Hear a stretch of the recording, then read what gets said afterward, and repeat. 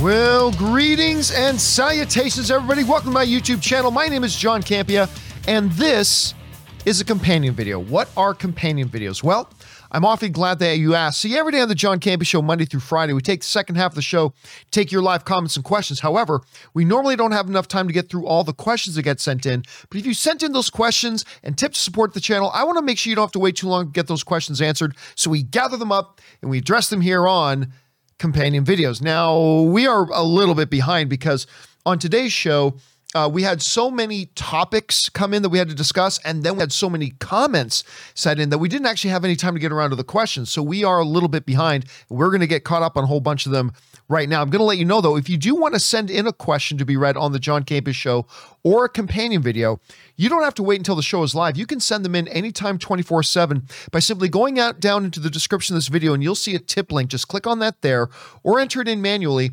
at www.streamelements.com/movieblogtv/tip. You'll be getting your question read on a show if, of course, we deem your question appropriate to be used on our show. And, of course, you're supporting our channel at the same time. And all of us involved here at the John Campea Show, thank you guys very, very much for your support. All right. I just got done watching some Monday Night Football. It was a great game. Patriots, look out, have won 7 in a row. Anyway, let's get over to your questions now, shall we? We're going to start getting caught up here with Austin A., who writes, "Hello, John. Going on the assumption that the uncle is in fact Kingpin, Vincent D'Onofrio, and also assuming that he will be in the MCU for longer than just Hawkeye and maybe No Way Home, the actor is 62 years old. How long could he possibly play Kingpin?" Fair question. First of all, it is kind of weird to think about Vincent D'Onofrio being 62 because he doesn't seem like he's that old at all. He looks great. But I would say this. His main thing that he has to do is be physically intimidating looking, be menacing. And he does that as Wilson Fisk really, really well. We saw that in the Daredevil series. And it's like, we don't need to see him pull off all sorts of martial arts action moves. Like, he's not playing Shang-Chi, you know what I'm saying? So I think he looks great in the role. I think he can continue to look great. His main thing, he's got to come across as physically imposing. And I think he can do that for another 10 years. So yeah, I mean, I think somebody asked this earlier today too, but yeah, I think he's great for the role. And I don't think his age right now is, I mean, if he was 82, maybe, but right now, I don't think his age is a detriment to him at all. All right. Next up, thanks for sending that in, Austin. We've got Wes Maurer, who writes, "Hey, John, woke up this morning on Friday," so this came after Friday's show, "and saw that Marvel posted some villain character posters on their Instagram page, and Jamie Foxx's Electro is actually wearing an arc reactor on his chest. Thought that was interesting to have. Have a great weekend." Well, we actually did talk about that on Friday's show, and we did take a closer look. Now, look, it does look like an arc reactor. There's several things about it that clearly make it look like an arc reactor. I'm not going to assume that it is, though. It might just be a design choice, but it could be like in whatever universe this Electro is from, that he also battled Tony Stark and maybe stole some of Stark's technology. I don't know. Or maybe we're going to find out it's not an arc reactor at all. We'll find out soon enough, but that's a very, very good catch, Wes. Well caught. All right, next up. The Sock writes, one of two. I saw the newest My Hero movie, I assume you mean My Hero Academia, in theaters, and sitting next to me was a girl and younger girl who I assume was her sister. And I could see they have a great relationship. In the movie, one of the side characters had siblings that he was very close to, and was raising, I should say. I don't know. There was just something that moved me about watching in real life and then seeing it portrayed on the big screen. All right, thanks for sending that in, Sock. And listen, that is one of the magical things about movies, is when you see the art touching real life. Not reflecting real life, but touching real life. I still remember this great moment. It was shortly after Wonder Woman, the first Patty Jenkins Wonder Woman movie came out, and seeing this one video of this little girl so proudly wearing a Wonder Woman costume, right? It was the first time in the modern era of comic book movies that we had a true female hero, and little girls could see, you know, somebody like them portrayed up on the big screen. Now, whether that's in great, or go back to the last animated movie, I think the last movie I saw before the pandemic really shut things down, which was the animated film Onward with Chris Pratt and Tom Holland doing the voices. You know, in that, they're just trying to recapture one last day with their father who they had lost. And my wife, Anne, watching that, she had not long before that lost her dad. And then having art touching her in her real life is a very moving, very magical experience. And I love stuff like that. So I'm glad you were able to experience that and see that in a theater there, Sock. All right, next up.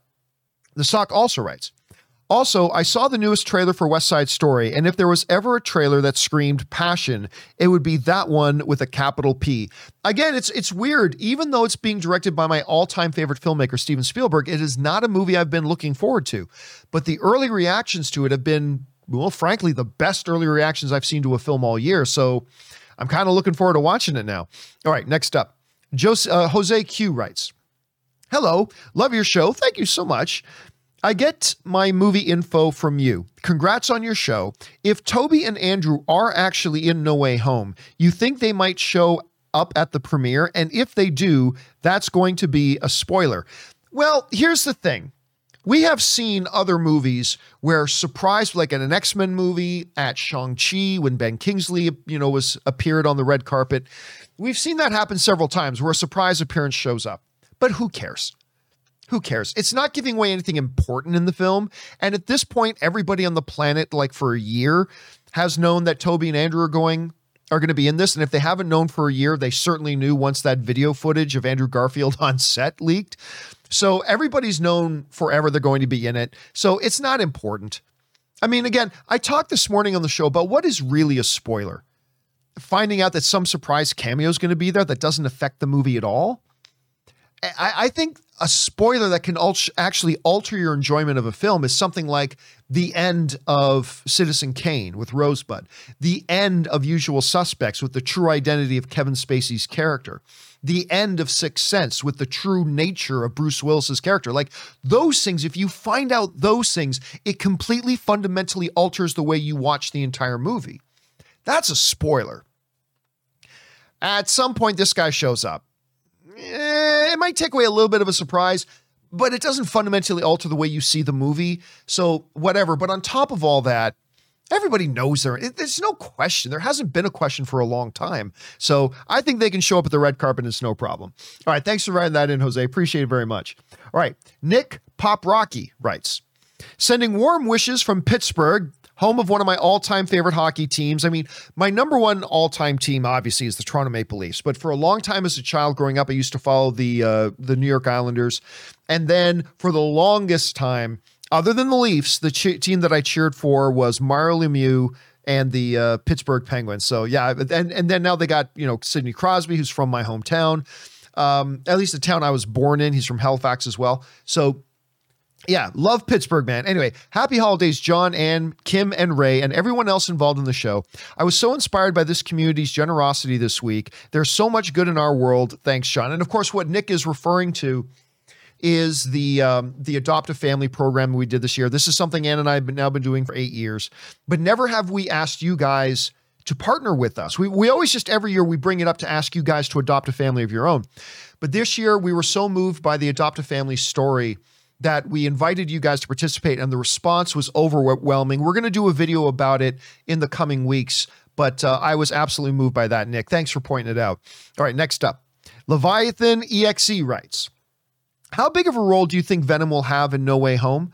Can't see how they'll have space for him in this movie. There's tons of space. But at the same time, I don't think they can do what they did in the Venom 2 post-credit scene and then just sit on it for several years. Yeah, look, I absolutely believe Venom's in this movie. I mean, if you saw the end of Venom 2, you know he's going to be in this movie. I don't think it's going to be a major role, but it's not just going to be a short cameo either. I don't believe it's just going to be some kind of short little cameo. And there's plenty of room in this movie. Plenty. But John, you might have 3 Spider-Men and you got Doc Ock. And, okay, yeah. How many characters were in Infinity War? How many characters were in Endgame? How many characters are in any? I mean, just go back to the movie that really birthed the modern comic book movie, X-Men. That was really the movie that birthed the modern movement of comic book movies. How many characters did that movie have? Tons. There is. Look at freaking Eternals.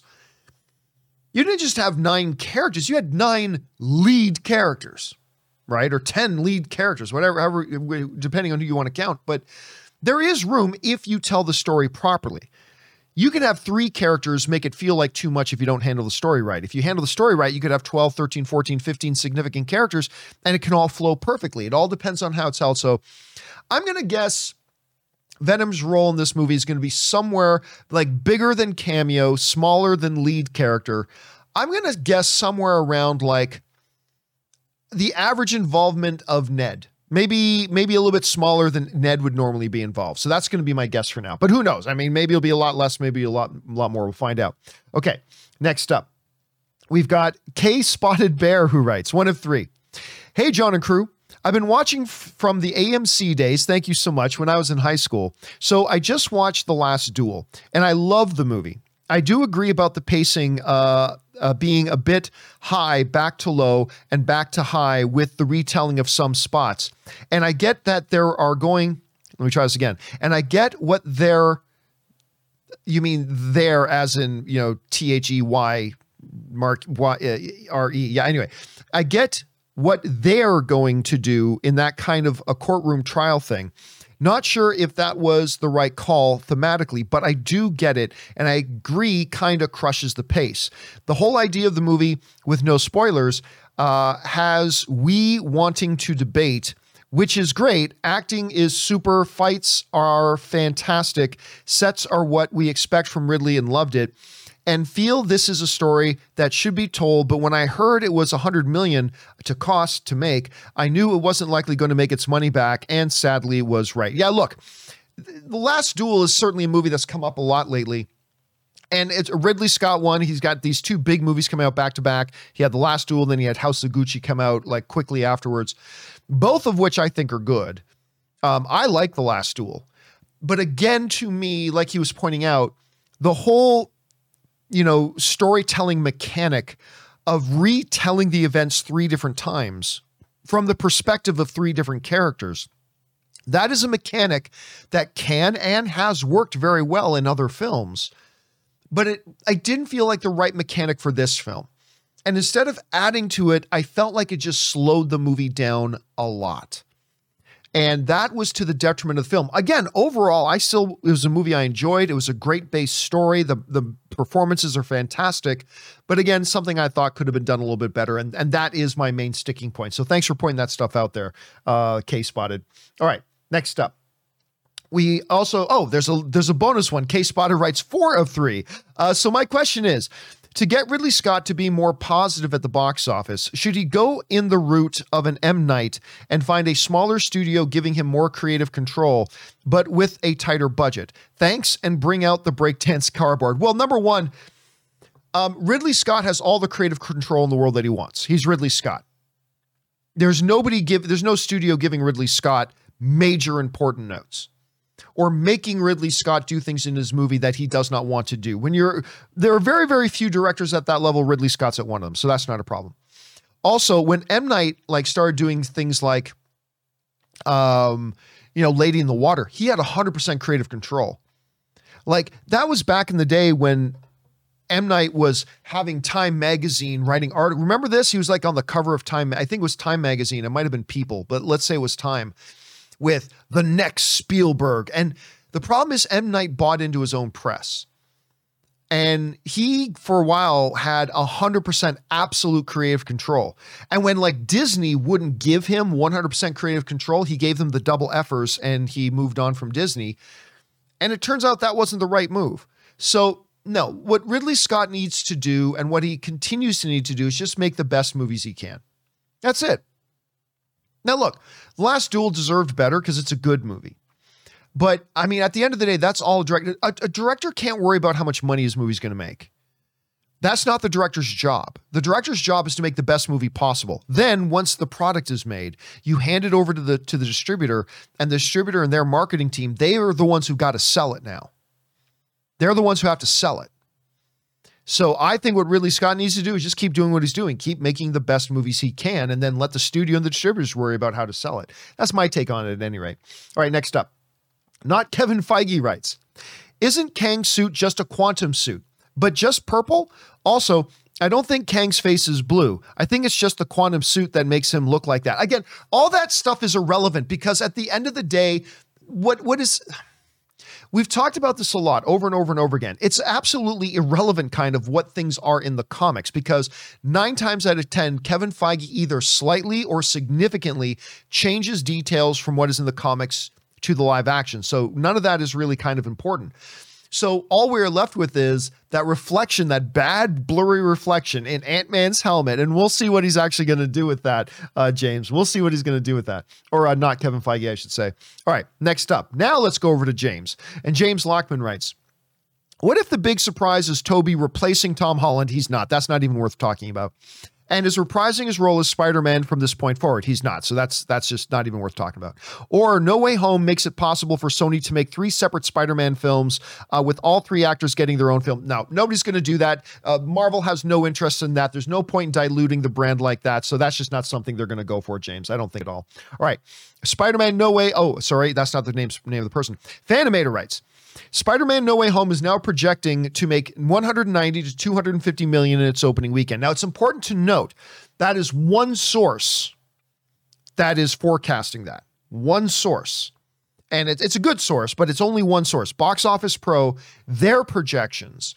And their projections for a long time have been 150 to 185, but they just adjusted their projections to 190 to 250, which is huge. Anyway. 190 to 250 million in its opening weekend. This movie is going to be as big as The Force Awakens and Infinity War, not necessarily Endgame numbers.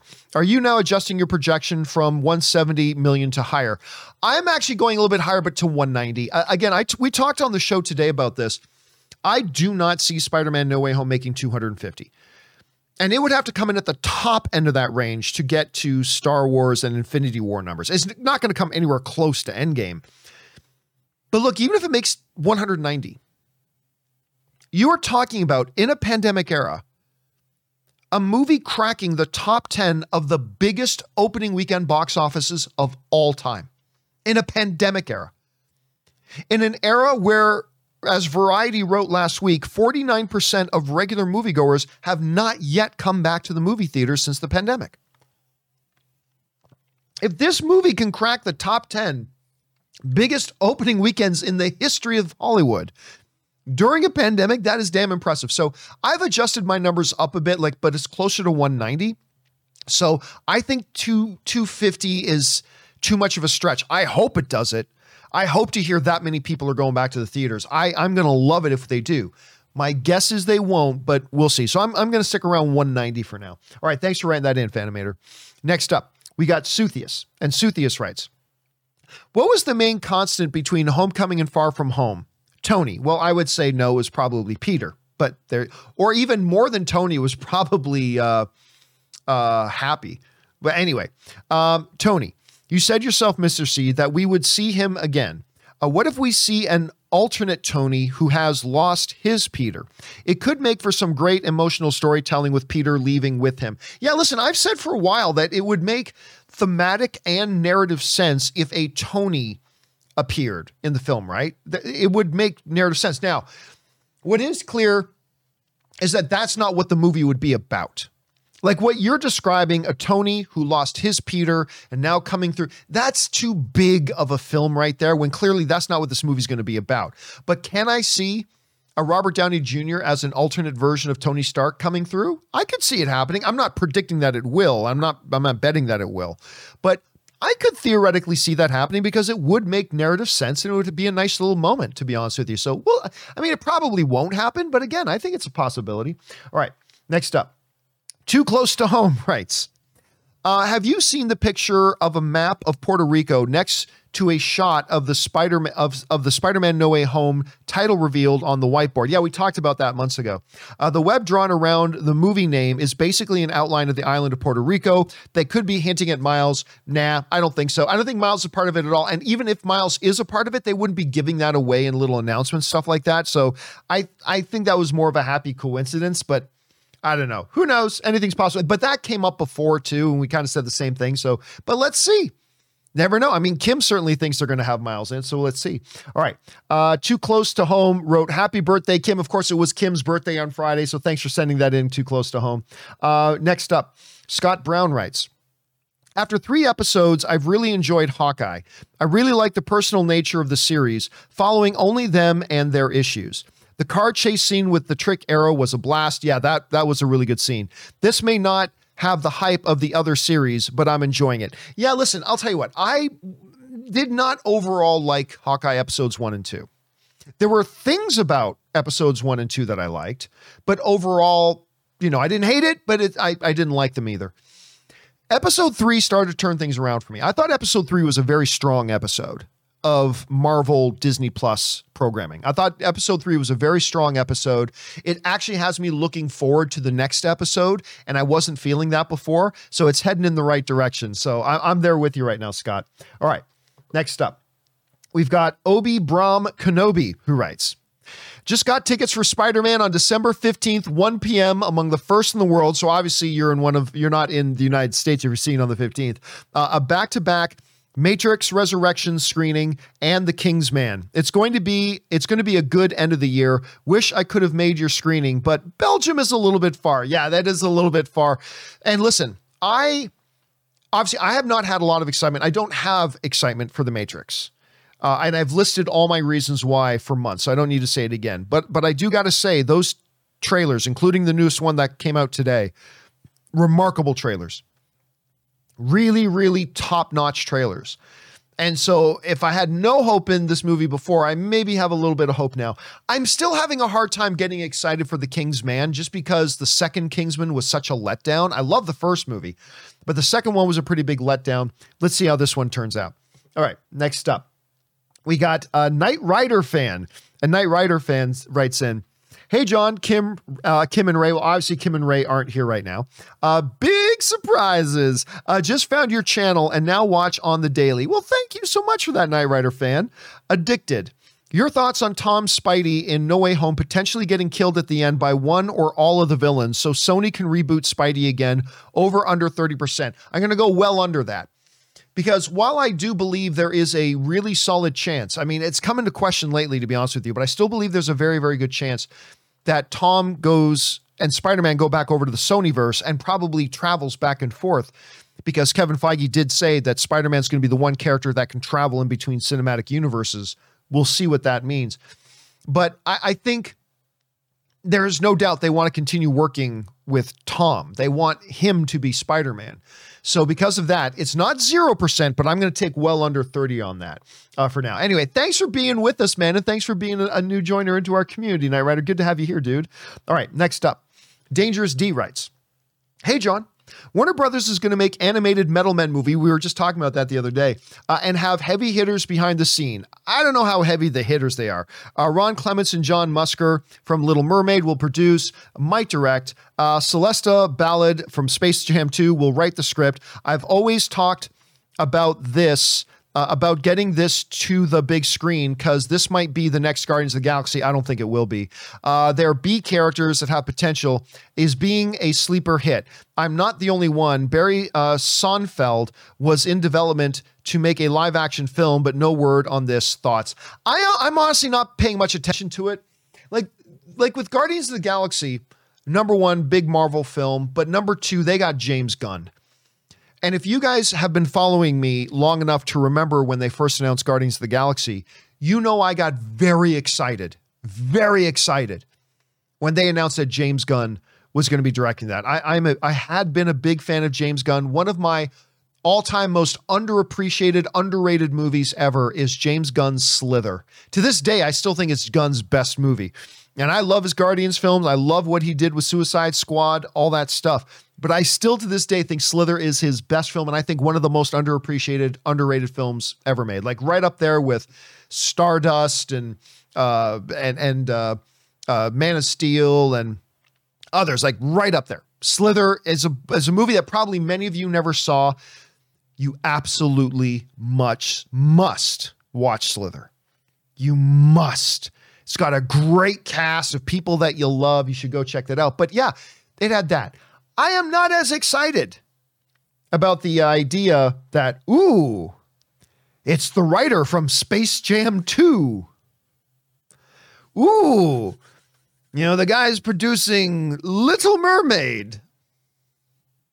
Look, and I'm not trashing on them. I'm just saying they could do great work in this thing. I'm not saying their names make me pessimistic. I'm just saying, like, there's not a track record there that makes me excited. So yeah, that's where I'm kind of at right now, but we'll see. Maybe it can be one of those sleeper hits.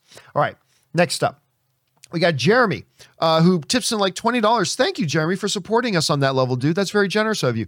And Jeremy writes, "Hey, John, I fully understand the need for a theatrical only window. However, I live in a very rural area, and I'm going to miss the day and date releases when it comes to an end. Love the show and appreciate you guys." So and thanks for sending that in, Jeremy. And yeah, but look, here's the reality, though.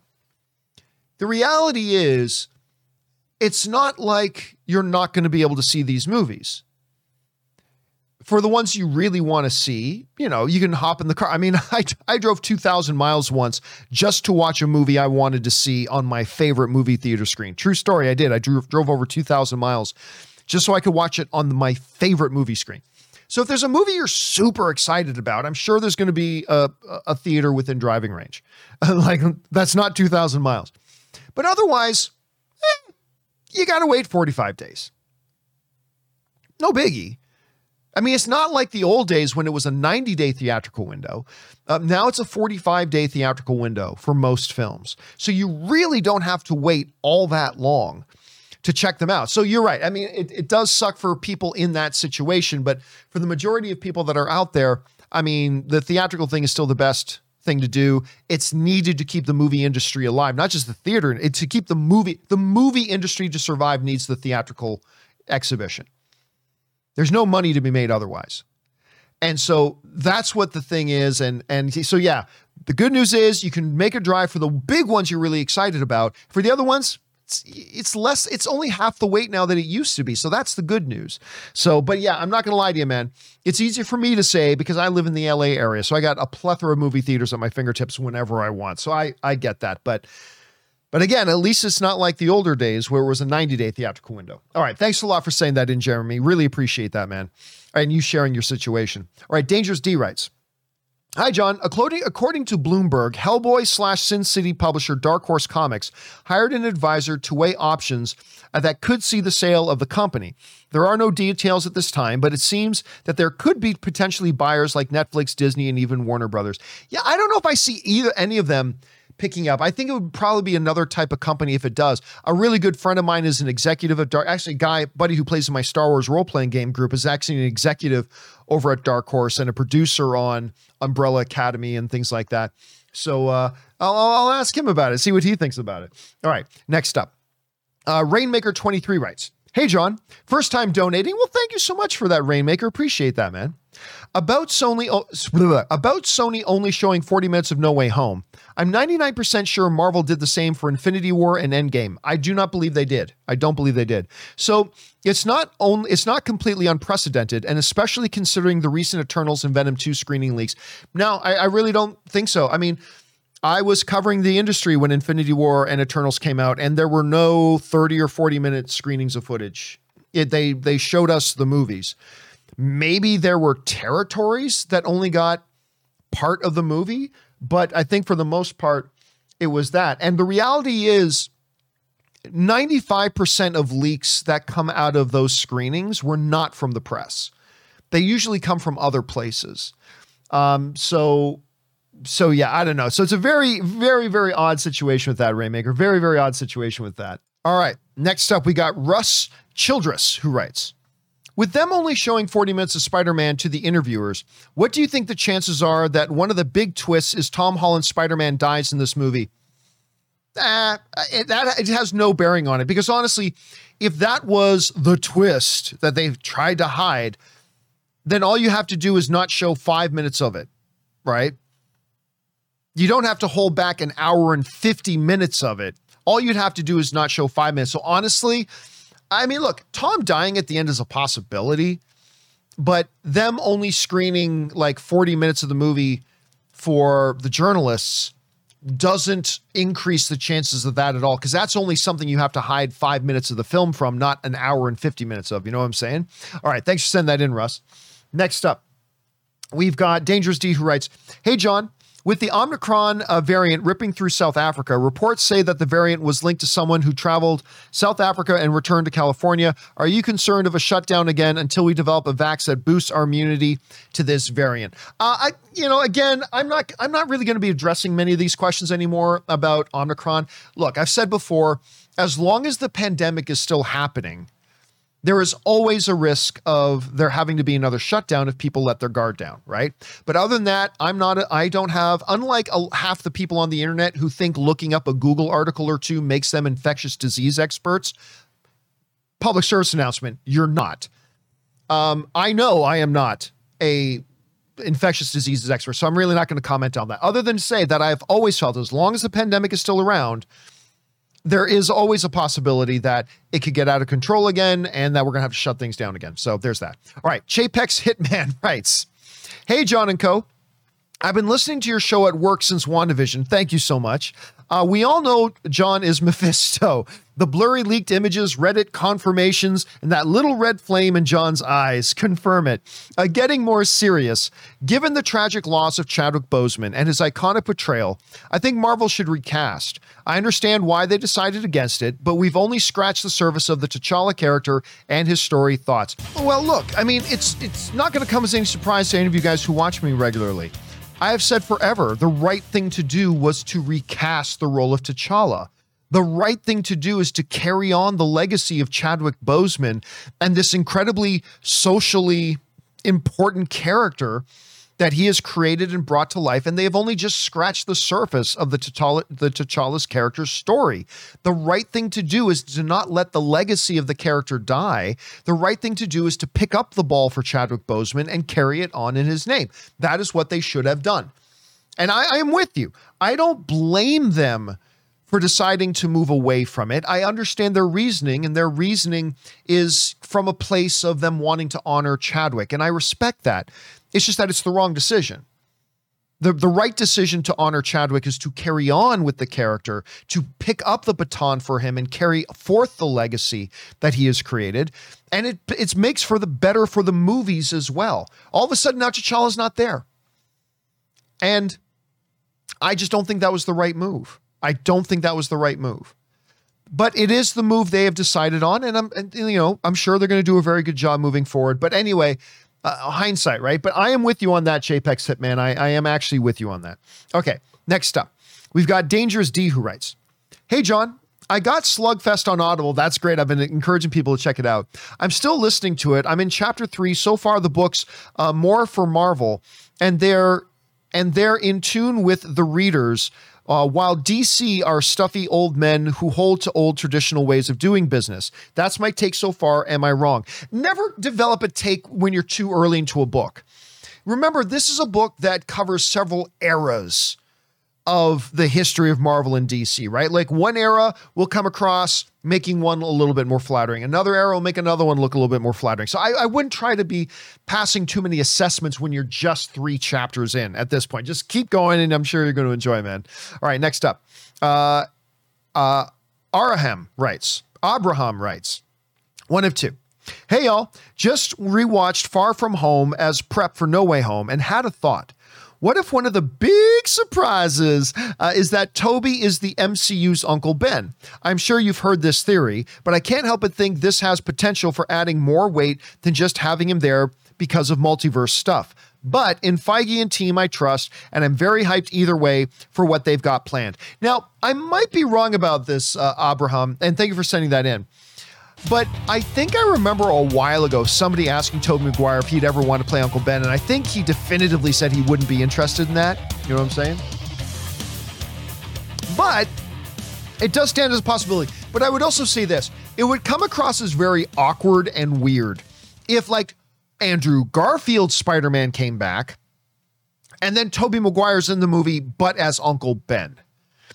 If there was no Andrew Garfield, then just having Tobey Maguire's Uncle Ben is fine. But again, it creates a big awkwardness when you have Doc Ock there and the guy who played his Spider-Man there also, but he's not actually Spider-Man. He's just an Uncle Ben. So that doesn't actually work for me. I was always been open to the idea of having an Uncle Ben character in Tom Holland's movies and it being played by Tobey Maguire, but not in a thing where you're going to be crossing over the other universes anyway. That just creates an awkwardness, I think. So, but you never know, man. We'll have to wait and see how they handle it. Thanks for sending that in, dude. All right, next up. Remmer Bulldog writes, rewatching all the Spider-Man live action movies to get me really high. Let me try this again. Rewatching all the Spider-Man live action movies to get me really high. First, No Way Home. Also, the villains, especially Electro, look really formidable. Do you think that Tom Holland's Spider-Man will fight each of them individually one-on-one first? It's possible. Like, I read a lot of people saying, oh, well, that Spider-Man could never take on those villains. Depending who's writing it, sure he can. If you write it a certain way, listen, if you can write a movie or a comic book story where Batman beats Superman, then don't tell me that Tom Holland's Spider-Man can't possibly stand up to Electro and Sandman and Lizard. Yeah, he can. I mean, if I was writing it, those three combined are probably too much for him to handle, but another writer could easily write that way. Again, in a creative literary world where you can write either in comic book format or in movie format, Batman defeating Superman, then you can have a superpowered Spider-Man taking on three villains. You could do that. But I don't know if they'll show him taking them on individually first. Maybe, but we'll have to wait and see. But that's a good thought, Remmer. All right, next up.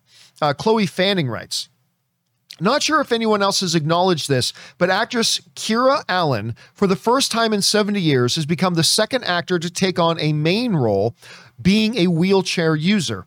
In a show called Anesh Chang-Anti's Run, which hits Netflix Canada on April 2nd. I've never heard of either Kira Allen that I can remember, nor have I ever heard of this show. But I can think of several. Like there was a sci-fi show, when I say sci-fi, I mean the Sci-Fi Network. There was a Sci-Fi Network show about a team of like heroes, and it wasn't X-Men, but they were led by a dude in a wheelchair. Obviously, you had Patrick Stewart as Professor Charles Xavier in a wheelchair. Now, I don't know if you mean by actual performers who are themselves wheelchair users. That I don't know. That's interesting. So something we'll keep our eye on. Thanks for putting that on our radar, Chloe. All right, next up. Andres Gutierrez writes, hey, John, Ray, and Kim, and obviously Ray and Kim aren't here right now. First time writing in. Thank you so much, Andres.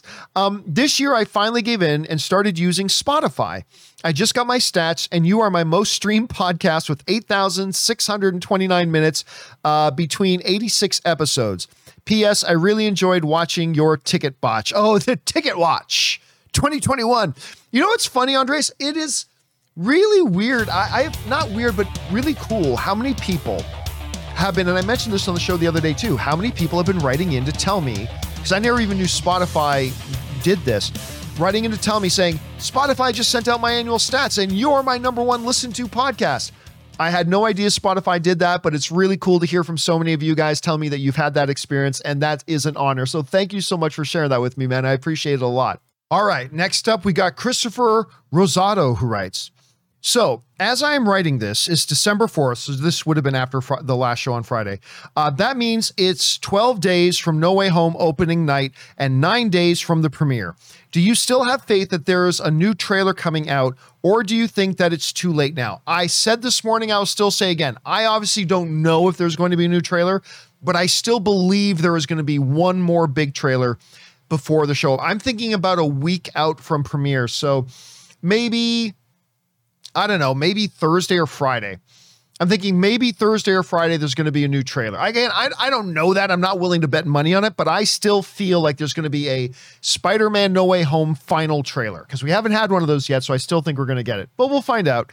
All right, next up, we got Dangerous D, who writes, hey, John, The Late Show with Stephen Colbert, he has a segment, Meanwhile. In it, he says a scientist from Georgia Tech has discovered a major plot hole in the Marvel movie.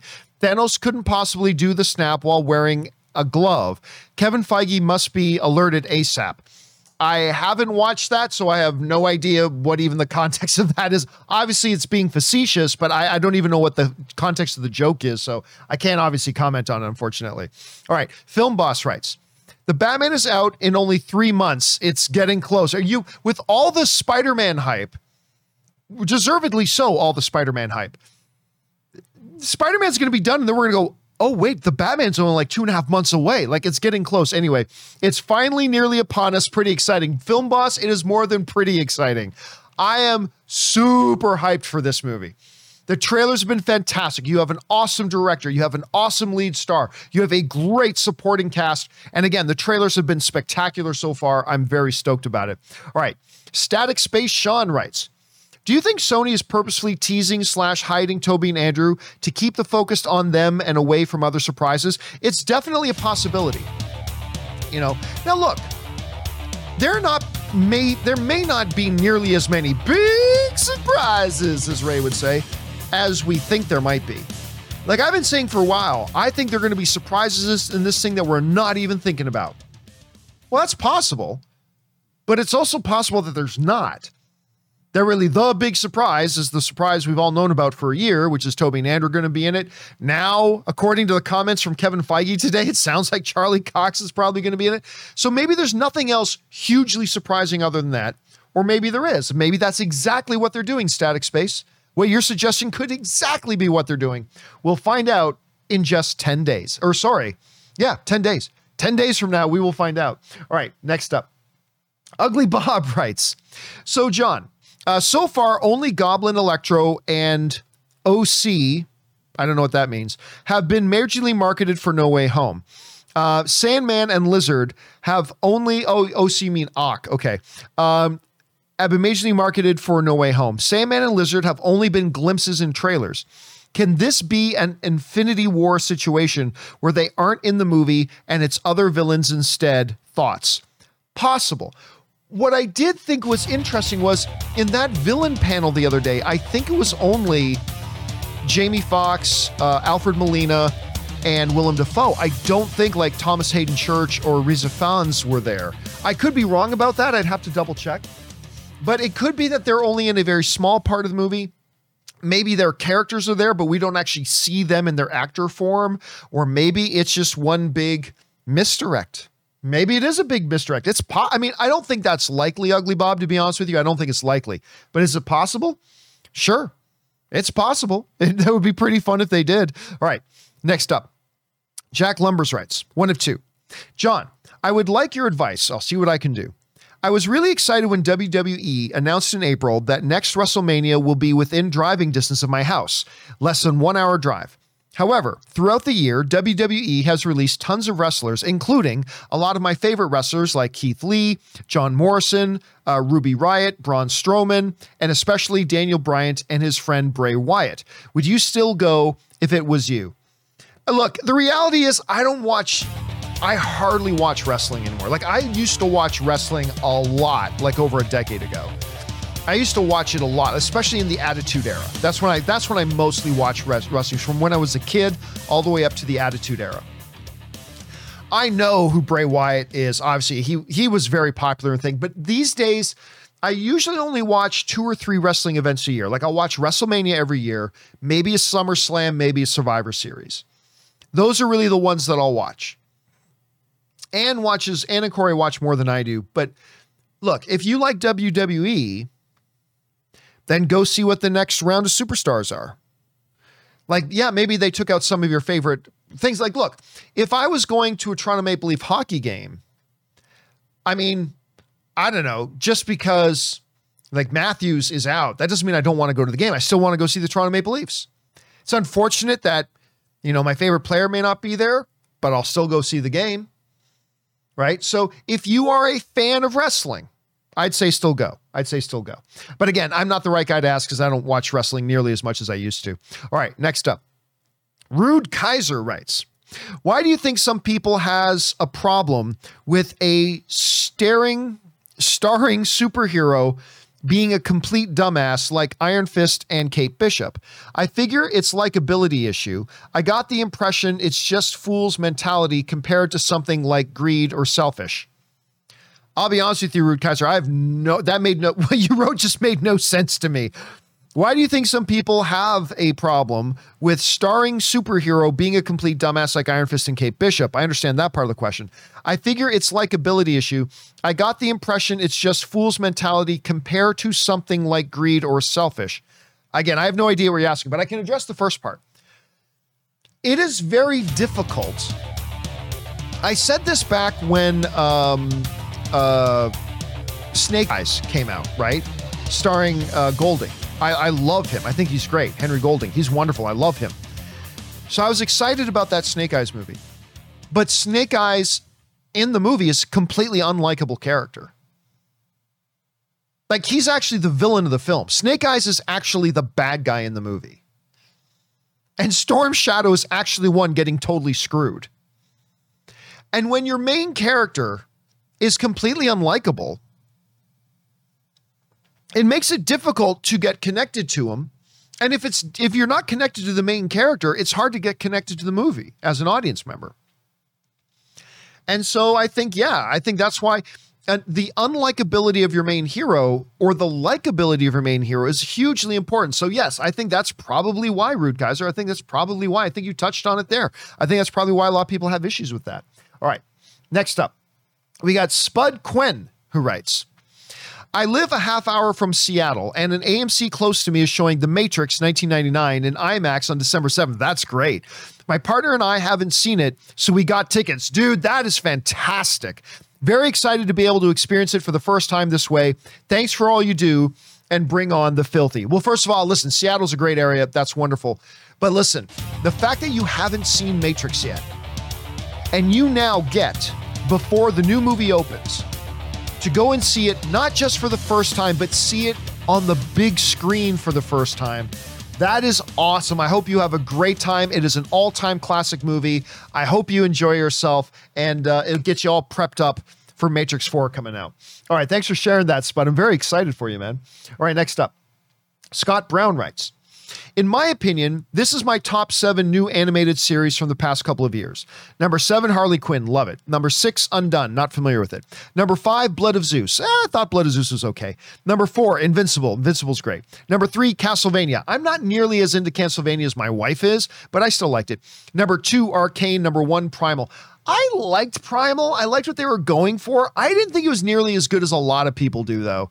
But you're not alone, Scott Brown. Like, a lot of people love Primal. And I thought it was definitely visionary, but to me, Arcane is the best. But at any rate, to me, these shows have shown what's possible with adult animation.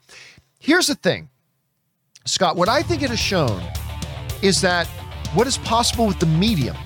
Too many people for too many years, including most fans, consider the medium being limiting. Like, if you're going to use this medium of storytelling, animation, then you can only tell certain types of stories. Well, we're finding out that the medium is just the medium. You can still tell whatever kind of story you want. And you can tell deeper, wider, incredibly interesting narratives with great deep characters. You can do that in the medium of animation. It's all about how the artist decides to use it, Scott. So I'm right on board there with you with that. I am totally on board. Not necessarily adult, but mature. You can tell deeper stories in the medium. It's just a medium. It's all about how you choose to use it. And you can use it for great kids entertainment, but you can also use it just to create great stories. And we're seeing in a lot of these examples that you can do that. All right, next up. The Scumbag of New York writes, I watched Tick, Tick, Boom the other day, and dear God, it's amazing. It really is quite good. The most emotional experience I've had watching a film in ages. The only downside, it's impossible to find in a theater. True. Shows how even dramas benefit from the cinematic experience. Yeah, listen, I really enjoyed Tick, Tick, Boom. I liked it a lot. Now, I'm somebody who appreciates a good musical movie when it's good. Andrew Garfield maybe gives the performance of his lifetime. Lin-Manuel Miranda shows he can direct music not just on a stage like in Hamilton, but also in a screen format. But you're right. I remember Ann and I even talked about it afterwards. It's like, that would have been an amazing experience on the big screen. I mean, seeing it on your TV, great, and whatever. But it would have been an even better experience to have it on a truly big screen in a theater with that sound and with an audience. It would have been so much better. It was still great the way it was. I really enjoyed Tick, Tick, Boom. I thought it was great and I enjoyed it immensely. But I agree with you. It would have been a better experience in a movie theater. I would have liked it even more, I think, but that's just me. All right. Thanks for sharing that, man. All right. We got time for a couple more here. Next up comes to us from an anonymous viewer who writes, I rewatched all three Fantastic Four. Guys, please don't use abbreviations. Anyway, I rewatched all three Fantastic Four movies. Two of them left Disney Plus. Notice the actor that played Doom first went on to play Jonah in Runaways. Equally meh role in my opinion. I actually really liked him in Runaways. I really enjoyed that show. Anyway, but the actor who played Doom in the reboot now plays Sean in Servant. Awesome. What do you think? Yes. So, okay. What we know is this. So the guy who played Dr. Doom in those first two Fantastic Four movies, Julian McMahon. So he was already a big, successful actor from one of the biggest shows during its era, which was Nip Tuck. So that was a huge one. And by the way, Erin Cummings, our own Erin Cummings, who will be back soon. Remember, her and Tom just had a baby, so she's going to be off for a little bit, but she'll be back. But Erin Cummings actually did a few episodes of Nip Tuck in which she was with Julian, and I think she had like a sex scene with him too, or everything like that. So there's that. And now he's got like a successful franchise with the FBI franchise that I think is on CBS right now. So he's doing well with that. Then in the other one, you had Jamie Bell, and we were just talking about Jamie Bell a little bit earlier today. He's got that other Fred Astaire project coming at the same time. So yeah, listen, these Fantastic Four movies have had some really good have some really good performers in them. Like some really, really good performers in these Fantastic Four movies. It's just unfortunate that they, haven't exactly worked out the way everybody wanted them to work out. All right. Next up, we've got Suthius who writes, this is the tale of Captain Jack Sparrow, pirate so brave on the seven seas, a mythical quest to the Isle of Tortuga, Ravenlock's sway on the ocean breeze. This is the only Lonely Island song I listen to. Love the beat. Bolton is great. If you listen, by the way, I love a lot of Lonely Island. Whether it's Dick in a Box or I Just Had Sex or Jizz in My Pants or whatever, they are great. They make a lot of great songs. But yes, Captain Jack Sparrow is probably the best one with Michael Bolton's probably the best music video they've done too. But Jizz in My Pants is also right up there too. I don't know, but they make a lot of good stuff. I love Lonely Island. All right, next up, Dan writes, hey, John. So where are we at here? Yeah. Hey, John. So one of the reasons why Spider-Man 3 and The Amazing Spider-Man 2 were bad films was because there was too much going on, such as villains, etc. Do you think Far From Home can face a similar situation where it can become too much for just one movie? By the way, Dan, I completely disagree. There are other movies that are great that have a lot more going on with them than, say, Spider-Man 3 did or The Amazing Spider-Man 2. It's all about, is your filmmaker skilled enough or having a good enough day at the office? Because even the best directors can have a bad day at the office. Sam Raimi's a great director. Spider-Man 3 was his bad day at the office, right? I mean, even Steven Spielberg, the greatest director of all time, even he has had a bad day at the office or two, right? That was his. But it's about how do you handle what it is you're trying to accomplish. There are a lot of movies with a lot of characters and far more characters than those movie had, with a lot of moving parts that were able to do them successfully. It's not about do you have too much stuff in it. It's about how do you navigate the stuff that you are doing. Again, Eternals had like 10 main characters, and it's great, in my opinion. The original X-Men movie had more characters than some of these Spider-Man films. It's great. It kind of birthed the whole modern comic book movie movement. How many characters were in Endgame? How many characters were in Infinity War? How many characters were in Captain America, Winter Soldier? Look, or Civil War, I should say. Tons of characters with a lot going on. It's all about how you manage it. So no, I disagree that the reason those movies were bad is because they had too much going on. No, they came across as bad because the stuff they had going on wasn't managed properly. And they didn't tell the story in the right way. There is a way to do it. Other movies have had more going on and done a great job at it. It's just that they didn't do it with those films, and that's what the bottom line is to me. So it's going to be the same thing with No Way Home. if No Way Home is bad, it's because they didn't come up with a good way to tell their story. It's not going to be because they had a bunch of characters. It'll be, they could have 3 characters. We've seen a lot of movies with very few characters and they're terrible. It's not because they have few characters, just they didn't tell the story well. And that's what it's going to come down to for Spider-Man No Way Home as well. At least in my opinion, Dan. All right, thanks for writing that in. All right, next up. Austin F. writes, hey, the John Campea Show crew. That thing you did, asking Kobe Smulders the first question, really made me smile that day. John, you're a guy. You're a real guy. On another note, buy one, rent one, lose one, Mission Impossible Fallout, No Time to Die, or Fast 5. Ooh, you know what? I'm going to skip that one. I mean, that's one I'd have to think about. I'd have to give a lot of time to think about. Look, I really like No Time to Die, but that one would be the lose one. Even though I really like it, it's not even the best in the Daniel Craig Bond franchise. It's not even the second best Daniel Craig era Bond movie. Like, that's Casino Royale and Skyfall, and then would be No Time to Die. So that one, since it's not even in the top 2 of its own actors franchise, I would say it's not in the top 2 here, but to rank the other 2, I don't know. I'd have to think about that. All right. Next up, Dangerous D writes, person smart, people are dumb, panicky, dangerous animals. Oh, this is Men in Black. Dangerous animals, and you know it. 1,500 years ago, everybody knew the Earth was the center of the universe. 500 years ago, everybody knew the Earth was flat. And like 15 minutes ago, you knew people were alone on this planet. Yep, that's from Tommy Lee Jones in Men in Black. That's what that one's from. All right, next up, Nate Dogg writes, 1 of 3. Hello, John. I like how in MCU shows, being a superhero isn't just about having all the glory. They show the real price of that superheroes pay for being who they are.